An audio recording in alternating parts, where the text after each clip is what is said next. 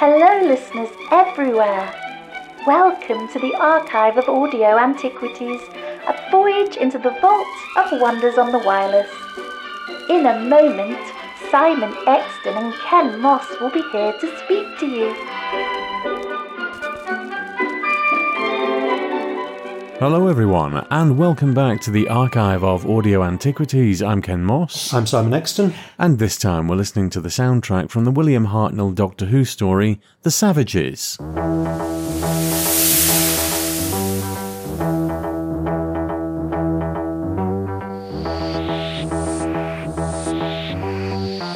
This is a four-part story from the William Hartnell era, towards the end of his third season.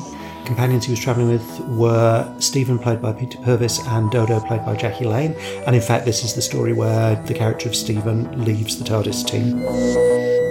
Jano, since you have destroyed the power you held over Charles and his people, you realise now, of course, you've got to learn to live together. Yes, but the fear and hatred of the past will only die slowly. We need someone like yourself as a mediator until we have become one people. I see, but in my case, I'm afraid that is utterly impossible. The man we need must inspire trust.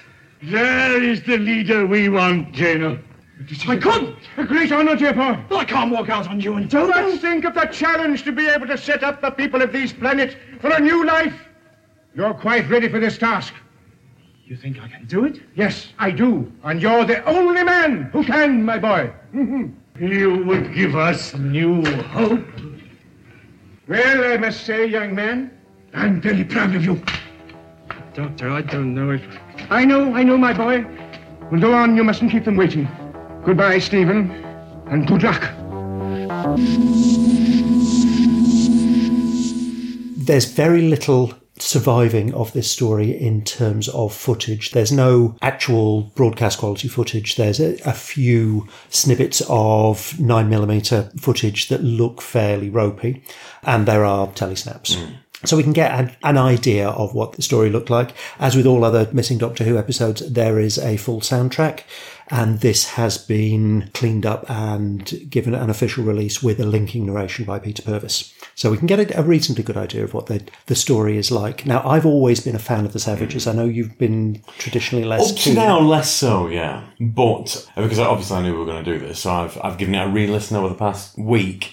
And the first time I ever listened to it was, a couple of 2-3 years ago maybe, and I've never revisited it since. It didn't strike me as a great Doctor Who. On re-listening, I can see why now there are bits of it that you miss first time around. And from an editor's point of view, early Doctor Who's only had 4 edits per half-hour episode, which is nothing really. You could have camera shots within those edits, but actually editing away to a different shot or a different scene, 4 in half an hour, is not very many.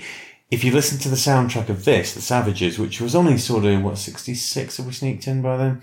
You can hear the scene changes reasonably regular, certainly in the setup episodes, where the Doctor's talking to the elders and Dodo and Stephen are with the Savages, or the Savages are just milling about, watching proceedings and setting up the story. I would really like to see that returned. I think visually it'd be a lot better than it's... I can't say that it's got a bad reputation, but it's not particularly highly regarded. I think there are stories... The Ark would be a perfect example. On audio, it wouldn't be particularly exciting, but it works well if you gloss over the monoids. But the sets and the effects that they have work well. Yeah. And you don't get that purely on audio. So I think if it didn't already exist, the Ark would have a similar reputation to the Savages in that it's not particularly exciting. But when you actually watch it, it's a good set of episodes.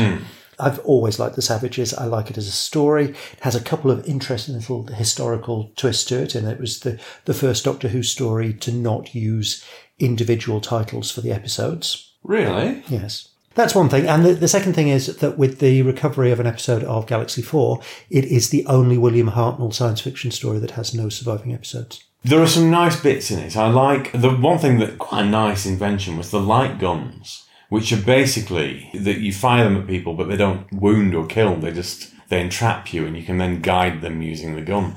And actually, there are no character deaths in the It's Savages. where nobody dies. I remember seeing that in a program guide somewhere. Yeah. Apart from Edge of Destruction, which doesn't have any guest cast, it's the only William Hartnell where there aren't any deaths. Now, and there was only one Patrick Troughton. What's the plot? So the Doctor and his companions land in the far future, and their journey there has been tracked. So the inhabitants of a city that is on an island on an unnamed planet have been waiting for them to turn up and say, we've been following your journeys through time. We respect you massively as a scientist. We'd like you to have the honours of our city. Please come and look round. And the Doctor, right from the beginning, is a little bit suspicious of them. In a very polite way. Well, yes. But Hartnell, when you flatter him, his Doctor was polite. Now, Stephen and Dodo have a tour around the city and end up discovering that the thing that makes this city as advanced as it is that they're draining the life force from the other inhabitants of this island, who are the savages who run around in animal skins and live in caves. And they take their life force, their vitality, and transfuse it into the inhabitants of the city so that they can become more creative and more intelligent, as sort of scientific vampirism, really. When the Doctor discovers this, he sides with the savages. He says that this is unethical. And so the city elders turn on him and drain his vitality. And this is one of a number of excuses that there were around that time to minimise Hartnell's workload because he was really quite ill. So in Celestial Toymaker, he was invisible for a couple of episodes, and in the 10th Planet, he's unconscious for an episode, and the Smugglers, he just wanders off for an episode, doesn't he? Well, the Massacre, I know he's in it as the Abbot of Amboise, but he's not a particularly heavy part. He's very light in the Massacre, really. It's Stephen's story. Yeah. And so the TARDIS team side with the savages and end up capturing a couple of the guards, getting hold of their light guns, and trick their way into the city to destroy the machinery. They are assisted by one of the city guards who has befriended apparently the only female savage. It seems to be, what's her name? Nanina. Nanina, that's it. When he was captured, she was looking after him, and she prevented the other savages from killing him. So when the tables turn, he gets his light gun back. He is prepared to cooperate for her sake. So they're able to keep the door closed while the Doctor persuades the city elders that this is completely unethical, and then they all smash up all the equipment. At the end of it, there are these two populations that don't really trust each other, saying, we want somebody who is neutral to take charge, and they plump for Stephen. So Stephen leaves the TARDIS to become the leader of this new combined society. I've never been a massive fan of the story. On hearing it again, there are a lot of plus points, and I actually think that some of the ideas in it are quite clever. Yeah. The one thing which we both agreed on, and we both said it at exactly the same time, is Stephen is a bit of a dick. Yeah, absolutely. Stephen's always been quite a sympathetic, down-to-earth character, and he's always, with Dodo, been quite protective of her. In this, he's an absolute dick to her because she's suspicious right from the word go, and he's saying, oh, don't cause a scene, don't embarrass us in front of our hosts. And then says to them, oh, Dodo's always lying about things and making stuff up. But she says outright, I saw something. I saw this thing walk by. And he basically tells her that she's imagining it. Yes. Which is completely out of character for Stephen. I've always said Stephen has been, for me, one of the best companions of the Hartnell era. And he's been the most real. And actually, the two characters that really drive the resolution of the plot in this are the women. It's Dodo and Nanina. Yeah. Dodo, without her, they probably wouldn't recognise the problem with the society because she's the one that, where it doesn't feel right for her, so she goes off to investigate. Stephen wouldn't. Stephen would just blithely wander along on his guided tour and not be any. But they want Stephen as their king. But then, oh yes, it's Stephen who must come and be in charge, even though it's Dodo that's done all the recognition of the problem. Now, to be fair, when it comes to an action role and taking over the use of the light guns and knocking people out, then Stephen's there with both fists.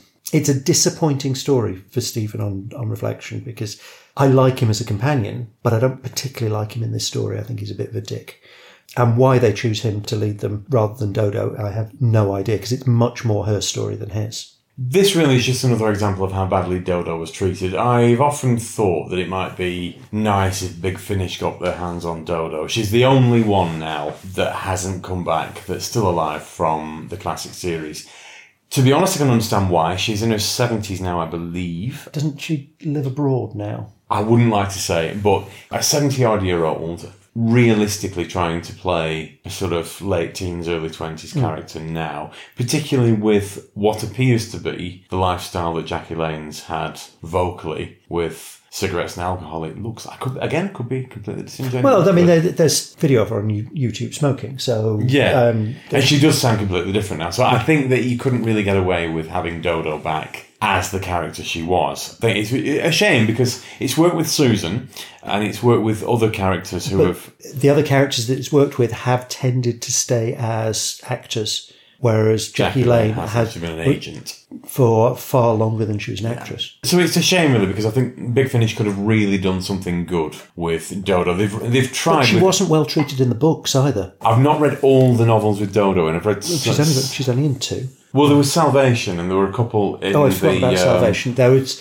in the BBC range. You're thinking the New Adventures and the Virgin range, aren't you? There was Who Killed Kennedy? Man in the Velvet Mask. Man in the Velvet Mask, which is a horrible mishmash of a book, but doesn't treat her well, and she ends up with some nasty space STD, and it's all just a bit odd. And she gets killed in Who Shot Kennedy. Spoilers. So, yeah, Dodo was not a well-treated companion. For what? A 25-year-old pretty rubbish book that doesn't actually have the Doctor in it, yeah. Yeah, so The Savages, it's a nice send-off for Stephen. At least he actually does get a definite exit. Yeah, which is more than she does, and he gets a better exit than Ben and Polly do.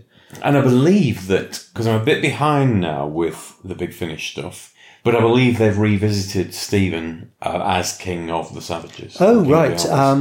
You know Big Finish far better than I do. Yeah. Big Finish, as you've said, they overmine this, or they overfish the same pond in terms of writers. They could probably do to expand their pool of writers. But what they've actually tried to do with the characters, I don't think anyone can really fault. I've not heard it yet. I know you have. They've tried to expand on Katerina's story, which is a bit of a stretch because between Mythmakers and the start of Dalek's Master Plan, there isn't a gap. There just isn't, and you've said it's a massive crowbar. It is a big crowbar, but the series has had big crowbars in it before. That I don't have a problem with, and the actress that they have playing Katerina actually does a really good job, and I have to say does a better job than Adrienne Hill did, because Adrienne Hill wasn't, on the basis of the one episode we have, really wasn't great. I mean, either she was having a bad week, or she just doesn't really have an awful lot of acting dramatic range, because it was all standing in publicity shots. It was pretty bad. I was surprised. I listen to the audio version of Dalek's Master Plan regularly, every year. The woodenness of her physical performance doesn't come across on audio. I mean, it wasn't until we were doing it for one of our episodes that it really came across to me, because she's so background and you're concentrating on what the Doctor's doing and on what Brett Vine is doing. You kind of ignore what she's doing because it's so ignorable. We should do the Katerina thing in a different podcast. I think that would be an interesting route to go down. Well, the Big Finish one. Yeah, well, and Mythmakers and Master Plan. I think we've already done her episode of Master Plan. We have, but Master Plan as a whole, I think, it's worth us doing at some point. But before we drift too far, as is our wont, the only thing we've got left to do is Podcast of the Week.